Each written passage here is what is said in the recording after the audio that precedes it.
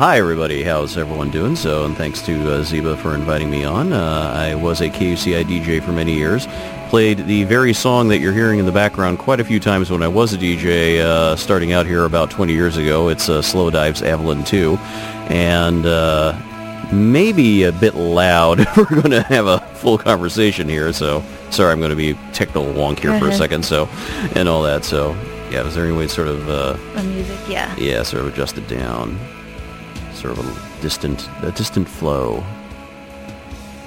There you go. Okay, so it can sort of hover in the background. We'll have some Arvo paired up later, and that'll be sort of a thing to sort of keep things going there. Anyway, so sorry, I seem to have taken over your show here, Ziva, explaining about things and all the rest of it. So you're the host. What more do you want to say? Do you want to kick it in? You're a great library person to interview that's familiar with KUCI as well, and I'd like to know a little bit about how you got to where you're at. So. Okay, all right. So, well, first, again, thanking Ziba for inviting me onto the show. I know she's had a variety of coworkers on here. I should say, first off, to everyone, hello. I've been working here at UC Irvine in their library system now since the very beginning of 1997. That was literally my first day on the job right after Christmas and New Year's, just kicking in with that. So that's how long I know I've been working here. And I came into library work through a slightly circuitous route. I do not have an MLS degree, and actually I'm not really planning on getting one. I, for a variety of reasons, don't have the interest and don't feel a particular need. But I should explain a little more about how I got into this field for in a broad sense. And this is kind of a compliment to a recent series of interviews I did with Scott Woods up in Toronto, and I'll have more to say about that a little down the line. That's sort of talking about my music writing life, so this is more just talking about my library life. When I was growing up, I was always a big reader, and trying to be a writer as I could, just youthful efforts and things like that. And so for me, libraries were always just one of those things that it's where one went. It just was a very obvious place to go. My parents were great readers themselves, so going to the local libraries wherever we happened to be, as we were a Navy family, moved around a lot, discovering the children's library section initially, of course, and then graduating as time went on to some of the other sections out there and discovering what was there. That was just something that was always to hand. And there was also the home library as well, the many books that we had around our various houses as we went over time. Not that we had multiple houses at one time, I should note. The collection always went with us as we went from one location to another. How many years were you guys moving around? Well, that was pretty much growing up. As mentioned, my dad was in the Navy, so that just meant every few years there would be a new assignment. That said, home was more or less San Diego, specifically Coronado and San Diego Bay. What happened was that my parents had lived there even before I was born and kept coming back to the island. They really enjoyed it there, and they eventually bought a house there in 1977, which they owned straight up until 1994, after which my dad had retired from the Navy, and he went on to a second career as a high school teacher up in his hometown of Carmel. And so for that reason, we sort of kept coming back to the house that we had in Coronado, which conveniently was only 3 blocks away from the library. And I think rather wonderfully, the library in Coronado is almost essentially the central building of the entire island in terms of how it's laid out and planned. It's right at the center of the main drag, Orange Avenue as it's called, across from the main Central Park in the town as well.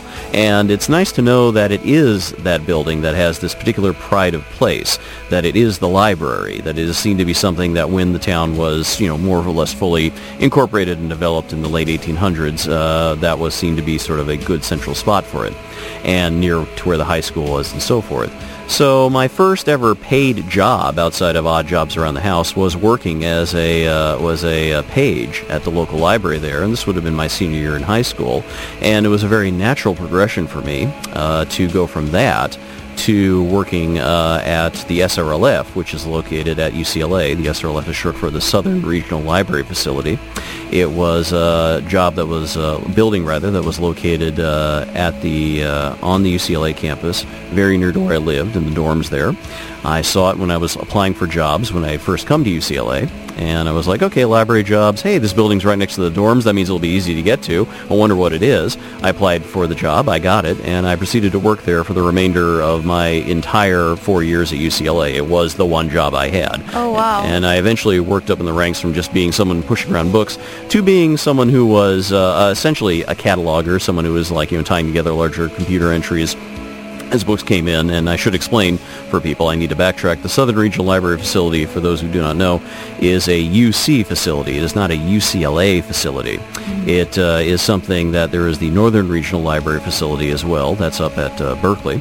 And this one at UCLA catalogs sort of spillover books and many other particular collections from Santa Barbara's campus in the UC system on south. So we're essentially all that half of the state. And so that meant with dealing with a lot of material there and just getting to know more about some of the behind the scenes work that goes into a library, because it was closed to the public in pretty much to the full extent, aside from a small reading room. So yeah, we got a tour of that facility, I think about a year ago. Mm-hmm. And a lot of collection, like high collections and deep collections. Yeah. They were doing, I think, the Google Digital book thing there too. It's a building that is designed not for the people, but for the books. It is a storage facility, but it was also great for that reason, because as a storage facility, it's designed to be hospitable to books. Therefore, it's always very cool, if not downright cold. You would be at the hottest day of the year up in in Los Angeles, and people would often come in essentially with sweaters and other things like that, just to make sure they could get through the day if they were working in the building in depth. So an odd sort of environment, you could say, but there you go. And it's something that it was good to get to know more about, as mentioned, cataloging work, library work, and the sense of patience and dedication that comes into working with so many different publications and things, and just sort of tying everything together to be precise, to have that eye for precision, and to just enjoy the range of what a high-level academic library, even in something like this, a spillover complex, can encompass. It was quite something. What were you studying there? Well, I was studying English Lit at the time, and that eventually was the reason why I ended up at UCI, and to sort of wrap up that story in small detail, one could say, is that having applied to UC Irvine along with a variety of other schools for graduate work in literature, I got accepted, got a fellowship down here, and then concentrated on grad work after I arrived in 1992. So I became a regular patron of the UCI library system by default. I mean, there I was trying to do my research as I did, but at the same time, it was something that I was just sort of I wasn't as directly involved in library work from that point forward. It was working more with my graduate studies, working with my initial writing at the student newspaper, which has become sort of my other main pursuit, and doing a variety of other work as well.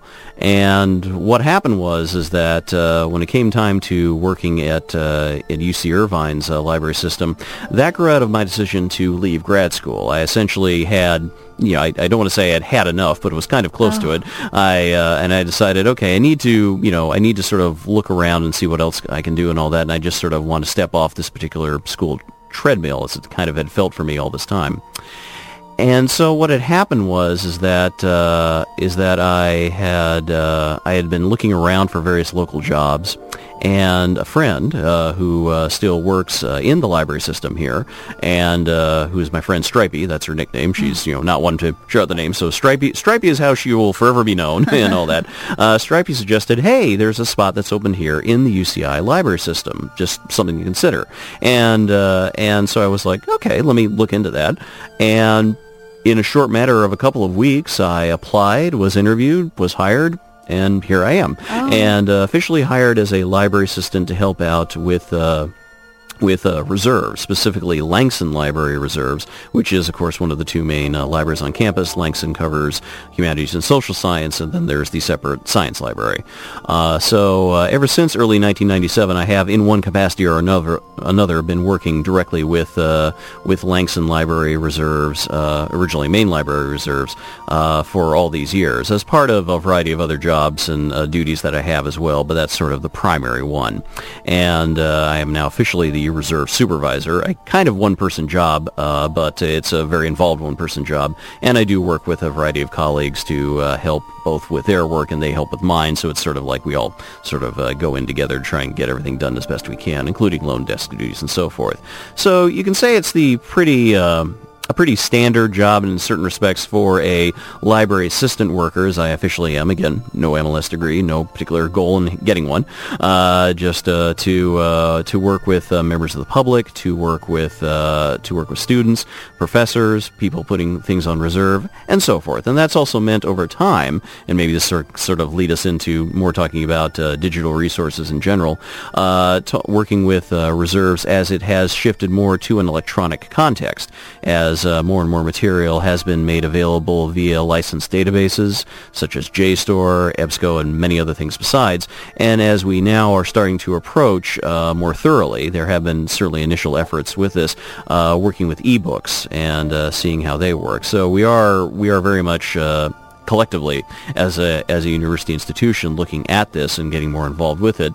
And I mostly am just simply a spectator, you could say, to these broader decisions as they are made, but I'm very interested to see where they will go next, and I've already had some sort of ideas about what will be coming down the pike soon on more electronic resources on those fronts, and I'm very, very interested to see how they will be carried out and how we will be working with them and our academic clientele and our student clientele as well. Yeah, I myself had to use a lot of e-reserves recently for my film degree here. We had a lot of film articles uploaded as PDFs to the library reserves page here. That's something that it's switching very much more to the wider licensed resources, because that's something that it's more convenient, more stable, you could say. It's just a matter of pointing to where it is. But that was definitely a transitional phase that I think where you're sort of like, we are looking towards always sort of maximizing what we already have to hand. But there are those individual articles. Some cases there are the unpublished essays by professors or colleagues who, with their permission, are more than happy to upload and share, because that way it's a chance to sort of share knowledge in a disseminated context that's sort of a little more convenient. And again, it's a way for, again, colleagues in the departments, and sometimes colleagues of professors who work elsewhere, they say, oh, yes, by all means, please, just share it out in that particular class context. And that's always nice, because it's a way to sort of, they get to gauge how a particular class audience will react to some of the stuff that they're working on. And in some cases, it's members of the classes themselves or people who have been in past versions of the classes who are making material available that way, again, with their permission, for use in that context as well. So there's a wide variety of things that go on with e-reserves, and it's a long and tangled story is what it is, but it is very interesting to see how it all plays out. And at what point did you get involved with the radio station again? Well, the radio station was something that grew out of my work at UCLA's radio station. I started to work there in 1989 and had just for 3 years, essentially, since it started about a year after I came to UCLA, which was 88. So from 89 to 92, I worked constantly at KLA and made many friends, their fellow DJs, perhaps most famously a good friend and colleague, Eric J. Lawrence, who has now been working at KCRW for many, many years and broadcast there, and just a great guy. His success is well-deserved.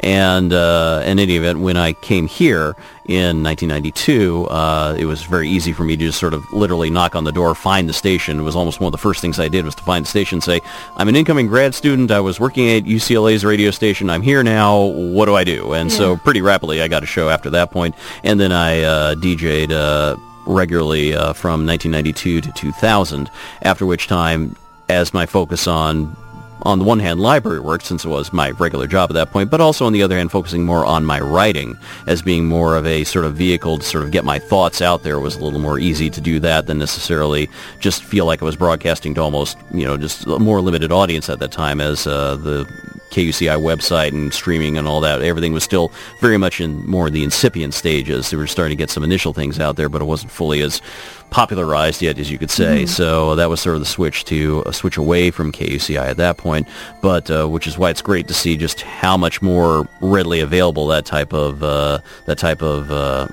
broadcasting ability, podcasting, however you want to call it, is now.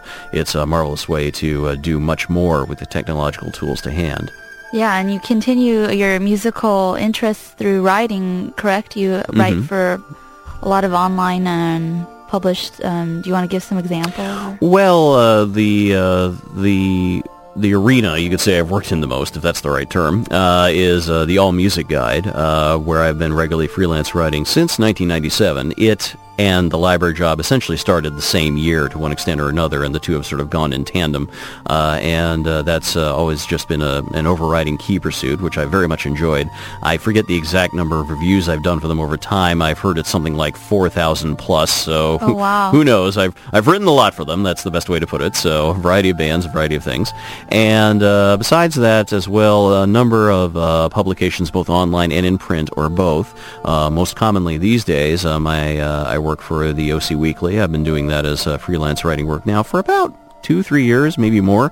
What genres of? Oh, whatever catches my interest. I am going to be working on a upcoming story on the band School of Seven Bells as a bit of a concert preview story for them. That was just recently assigned at my request. And I do a news feature through the OC Weekly's Herd Mentality blog called Beat Boulevard, which concentrates on local releases. We're now doing that. That runs every Monday. And it's just a brief sort of, hey, here's a new release this week, just talking about it and just sort of just giving some thoughts. And we've covered everything at this point now from like two-person guitar pop bands to an up-and-coming metal band to whatever else is around. We've got some other stuff down the pike. There's sort of like obscure folk stuff, other things like that. Again, it's all local, and that gives a sense of the type of things that I'm interested in. I'm primarily interested in good sounds, whatever they may happen to be.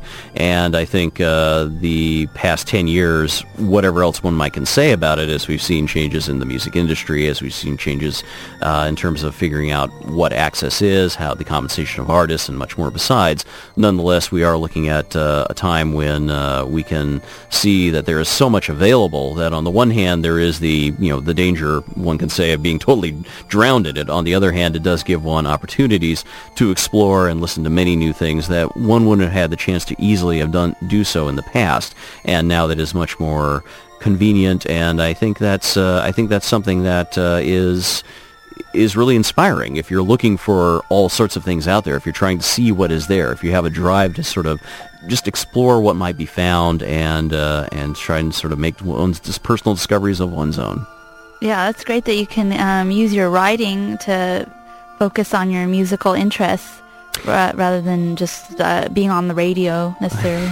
Well, I mean, it's one approach of many. I mean, that's the key thing. I mean, some of my favorite writers, some friends, do balance it off very well. My friend Maura Johnston, excellent writer, and increasingly through her work on features on NPR and other things like this, and showing that she's been being able to balance that off. And we're seeing there are many other people like that as well. It's just a chance to sort of that is even a again, there are much more opportunities now for people to do that, whether one wants to concentrate on the written word or spoken pieces or any other combination of things, video pieces, as we can see. Mm-hmm. And that'll just keep growing, and as more and more people sort of experiment and see what works best for them. That's why I think working at the library is a great job for that. Doing all this, as your second job, it gives you a lot of. I feel for me, library work is non-stressful environment, very great for thinking of your other creative outlets besides. Well, I mean, I would say that with the wisdom of experience. Yeah. I mean, every job has its own particular pressures, and every job has its own particular concerns. And I would not necessarily be giving a rose-colored glasses view of working at a library, in the sense that everyone deals with the particular situations they have. Every situation is individual, and having said that, I mean, there's a reason I've been working at the job since 1997. It is something that I have enjoyed very, very much. I feel I have learned a lot. The ability to work with so many different people, to meet so many different people, to be able to work as in reserves. Professors are assigning new research, new books that come out, and when a class term is ended, all these books that you've sort of seen, you're like, boy, I'd really like to read that. There's a chance to sort of do so again when the class term is over and they're not needed for class use anymore. Then you would have the opportunity to sort of read through yourself and make your own individual research, you could say, and learning about situations. It's a marvelous marvelous way to keep learning, to know that learning does not stop with the acquisition of a degree. And that's something that libraries have always facilitated very, very well. Yeah, that's how I feel working in next to the film collection and seeing what professors put on reserve for film classes or just any class where they put films on. And then after, they're down off reserve, it's like, oh, I want to see that they just used in their class. And that actually is where I worked before I decided to go back for a film degree. I think that was probably part of the reason. It's like I'm surrounded by all these films. I want to learn in class what these are all about. So even after pursuing a librarian position, I do want to focus on film and anything media, art, or music related. So that's like exciting. We can all do what interests us, not just a job. And then now that brings us to the middle of the show. Let's play our middle song. Our first song was a great one that you picked. Sub-Librarian, never heard of that one. Yeah, Piano Magic is the name of the band. I Am the Sub-Librarian is the name of the song. Marvelous band. Their earliest albums for some are still their best, but some of the more recent ones are excellent as well. But just a good band. Check them out. Oh, yes. And now let's hear a song by Hey Mercedes. Here's a song called Stay Six, and I play them because they're from with our guest Ned on Our Digital Future. Hello. Thanks for coming down and talking about yourself and your knowledge. And I understand you did a talk this April 2010 at the EMP Pop Conference. Do you want to tell us a little bit about what you shared there? Sure, and I'll also say, in case people have been wondering what the music behind it has been playing all this time after we played Slow Dive at the start, this is a couple selections from one of my favorite albums of... I don't want to say of all time, but just one of my favorite albums. I've had it for a long time. It's the composer Arvo Pärt, P-A-R-T, but umlaut over the A, and it's selections from the collection Tabula Rasa. So I could go on about it. Great stuff. Anyway, but to talk about the piece that Ziva was referring to, this was a piece that was my most recent, you could say, formal presentation, or one of them this year. This was at the EMP Pop Conference, as mentioned, which is an annual conference that's been going for 10 years now, or just about 10 years. I need to double check that.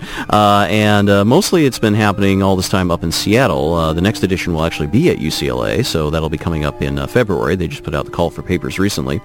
But the conference itself is designed for anybody who is interested in music and potential impact, you could say, on a variety of fronts, to offer to pitch and make presentations, much like any academic conference that's out there. And for this particular year, I pitched the idea of what I called the listener as electronic librarian. And I won't go into everything about that presentation here. There's simply not enough time. If anyone is interested in reading or watching the presentation as it was recorded, it is all hosted on my website, and I should give out my website information. This is just my general public putting up thoughts and things and links to pieces as they come and stuff like that. It is hosted currently at Ned Raggett, my name NEDRAGGET.wordpress.com. And if you go there, you can use the search function on there, or you can do a general Google search, my name, Ned Raggett, listener as electronic librarian, and then EMP or EMP Pop Conference. You should be able to find the blog entry, which again has both the full text of the presentation as well as the YouTube clips talking about it. So, all that said, the presentation was something. It was a way to sort of tie together, you could say, two big interests of mine. On the one hand, the work I've done in libraries and thinking about personal libraries all this time, and as well as talking about music. And it was part meditation, part observation, you could say. And to talk about sort of one particular aspect of it in the context of libraries and digital collections for this show. One point I was trying to make, and this is rather glibly put, but I'll repeat it here from the presentation, was the idea that we are all our own librarians now. We maintain our libraries. This is something that isn't necessarily shocking. Anybody who's ever collected things, that whether it's books or records or anything, has essentially been making a small library of their own. What about on iTunes? But that's the thing. As we move now into this, into a digital realm, everyone has now the potential, and in many cases does, massive, massive digital libraries that we now have and maintain. And again, my presentation goes into this in a little more detail, so I won't talk about it too much here. But drawing out from that, the idea that we are our own librarians has had some very interesting implications, you could say, in terms of how music resources can now be viewed. And as mentioned, I am not a trained librarian. I do not have an MLS degree, so a lot of the bigger issues, you could say, are not really the best of things I can talk about in a certain sort of, oh, okay, it's like this. So I don't want to be seen as doing that. Rather, I want to look instead for what time we have here left, and there's still some time to go, about the role of the individual enthusiast online to be able to host, maintain, and do a lot with one's individual collections. And when I say that, I don't simply mean simply someone looking at their own record collection saying, wow, I have this, or posting up a listing of what they have, which some can do and some have done. And back in the 90s, you would get quite a bit of that. People would essentially maintain these little databases online and things like that, or just talk about what they had, or just whatever. But of course, increasingly, now that music is this more open resource, now that music can be more easily and readily shared, of course, it is a question of whether or not that whether or not, permission is granted. Is it something that can be purchased? Is it something that's being put out there? A bigger issue itself entirely, and I'll get back to that in a bit. But the point is that we can now, through so many sources, hear all this stuff. And so even though what may be seen as the traditional role of certain cultural gatekeepers may have changed, the advantage is now that there are a lot more potential individual gatekeepers, people who can, by virtue of the knowledge that they have and the dedication that they bring to what they're talking about and what they're interested in, can provide a lot more for a lot more people than would have been able to have been done in the past, much more easily and much more universally, quite literally, as long as one has access to one extent or another to a computer or to a way to sort of see what's out there.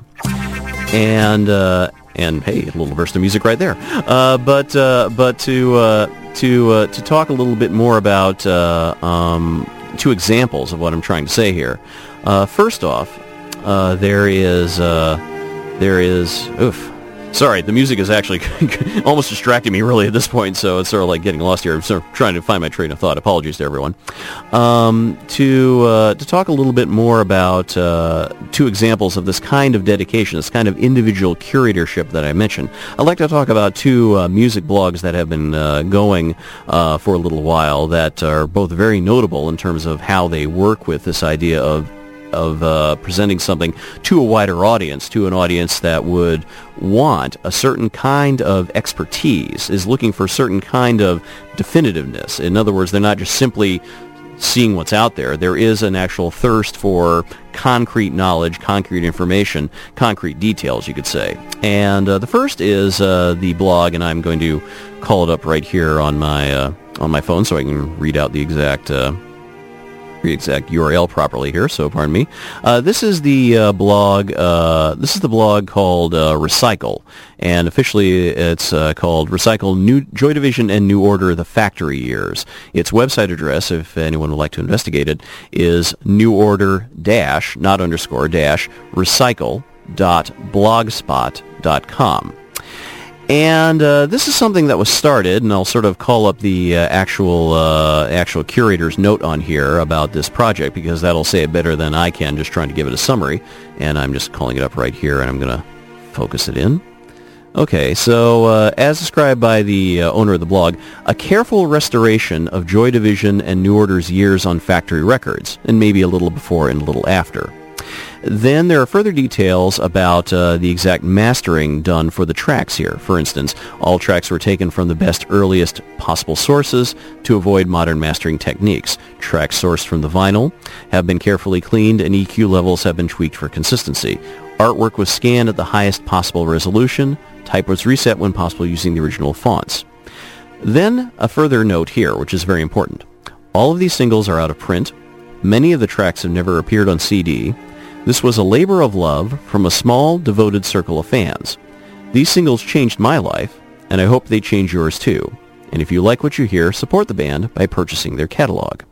So what you're seeing right here is, that gives a sense, and if you explore the blog, you'll be able to see exactly what detail they really went into this, and the appreciativeness of everyone involved. The comments alone say it all about people who really wanted to share the music that was here, share it in as pure a form as possible, but in as wide a form as possible, acknowledging the fact that it is something that, on the one hand, the singles themselves were very much out of print, but on the other hand, that the music that the band had created was out there, is still very much out there for purchase to show support of the band.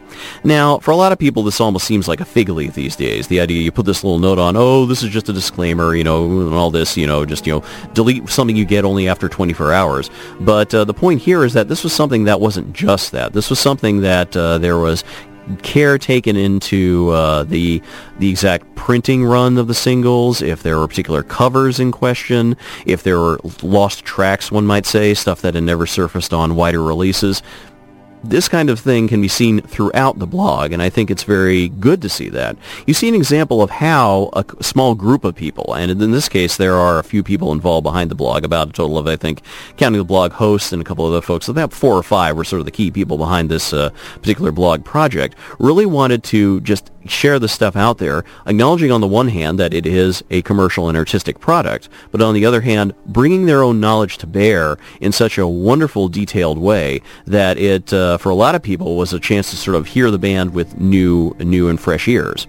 And it was done with the tacit approval of the band's management. So this is a case where it wasn't simply put up there. It was a case where the band's management were aware of what was going on and let it ride. So it's a case of showing how something can be done that's not simply saying, oh, here's the music, enjoy. It's more sort of like, no, here's something here, and partnerships can evolve. It's a very interesting way of how this type of individual effort can have some impact. And, whoa, time's really getting away from me here, so I'll briefly talk about another more recent project that I've discovered that I really appreciate. It is called, the address of this one is Whippet. That's WHIPPET, so like the dog, whippetAtTheWheel.blogspot.com. And this particular blog is dedicated to the out-of-print work of the late Scottish singer Billy Mackenzie, who most famously sang with the band The Associates back in the 80s and then embarked on a solo career and unfortunately passed on back in 1997. And the particular point of this blog, and again I will quote from the blog statement right here from its owner, Whippet at the Wheel will not post stuff that is available to buy. Support Billy's estate and the other musicians by buying the available albums or CDs. Everything here has been burned from the vinyl, cassettes, or occasionally CDs in my collection. If anyone out there objects to any of the material posted on this tiny little fan blog of otherwise unavailable music, contact me, please. I am doing this blog in the hope that by opening my wee treasure trove of obscure riches, it will cast a greater light on the immense talent that was the Associates. And again, in this one-person project, what Sid Law, who is the pseudonym of the person behind the blog, what he's been able to do all this time, is that while the vast majority of the Associates albums have been back in print, were digitally remastered, in fact, they all were really, as well as everything that was formerly released, both during his lifetime, as well as after he passed, in terms of big album collections. A huge amount of B-sides, one-offs, rare tracks, alternate versions never got that treatment. So this is sort of his way of kind of filling in the cracks, you could say, trying to point out here are all the other little things that are out there scattered. And on the one hand, acknowledging that the economics of the business probably wouldn't allow for a number of these tracks to be given this sort of scrubbed up and polished up feature, but on the other hand is acknowledging that, and sort of therefore by focusing in on these items that were the out-of-print items, that were the obscurities, that were the things that never got caught up in the larger issue program, it is a chance for someone who wants to be an obsessive expert, if one would like, on the bands, on the Associates, on Billy Mackenzie, to see what else is out there. It's something that both is fan service, you could say, but also fills a necessary gap. It is able to provide a completer picture by including all these other things that were out there. And it's a marvelous example of what the individual effort can do, because there is also scanned artwork. There's from lost singles and things like that. And putting it all together this way shows how one person can make a difference, can become a resource on a wider basis. And again, Billy Mackenzie is gone, but his estate is very much there. And it's a case where it's something that's done to complement his work that is out there that is available for purchase, for investigation, rather than supersede it. And sort of having to wrap up here because, again, I'm sort of keeping an eye on the time, and I have to sort of keep my own schedule here right here. So thanks again to Ziba for inviting me down on this. I'd like to just simply wrap up this my little spiel here by noting that I think that as we move towards the idea of into the digital future, to use the theme of your show, and the digital libraries, these kind of individual efforts, something beyond simply ripping and sharing torrents and putting things out there just almost without comment, these kind of curated efforts will be seen to be more and more important with time, to be seen as, and these are just two examples of many type of things out there. And we'll see these kind of partnerships, I think, evolve between official websites, between record companies, hopefully, and then between that and then these smaller individual efforts to try and sort of keep account everything that is out there, to be able to sort of be a wider resource, to be able to provide information for someone who is looking for more. And it'll be interesting to see how this further evolves. I don't think this is the end of the story. These are simply two examples right now. But I think that there's a great range of possibilities for fans, you could say, for people who are truly dedicated, aware, helpful, intelligent, and just thoughtful curators of work. People who want to do the best by the people who actually created the work in the first place, if those people aren't curating their own work themselves. And there are plenty of musicians out there who are doing similar with their own out-of-print work and just simply saying, hey, here it is for the world. And that's great, again, if they choose to do that. And that leads us to the question of sort of like, what should be available, what shouldn't be available, a very, very, very broad and perhaps unanswerable question that would take other discussions and other debates beyond what we could do right here. But it's very important to keep in mind. This is not just simply a matter of, it's like, as I keep saying, it shouldn't be a matter of, hey, here it is for everyone for free. Rather, it's a matter of, okay, how are you doing this? What are the reasons? What are the rationales? And do you live up to your stated goals? We have two examples here, I think, of blogs that do that and do share music, and I think in this kind of, excellent way. We will see where it goes from there. Yeah.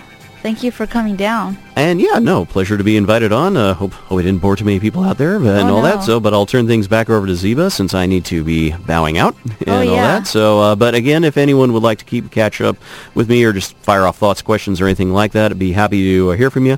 My email address that has been always the case for many, many years is simply ned@kuci.org. But again, my blog address, which is kind of my central website, Ned Raggett, last name Raggett, .wordpress.com. Oh, yes. Thank you very much. Thank you. Thank you. So that there was Ned Raggett here on KUCI 88.9 FM in Irvine. And that's it for this week on Our Digital Future with me, Ziba Z, where we discuss the future of our information spaces, which to me, that means libraries. And specifically the future in regards to film, media, art, radio, music. Everything is a library when you put it in some spot and organize it. Just as Ned was talking about. Check out again his website at nedraggett.wordpress.com. And next week our guest will be Antoinette. Let's talk about film and different library specialties we enjoy. Here in the background you're hearing some high llamas. Lots of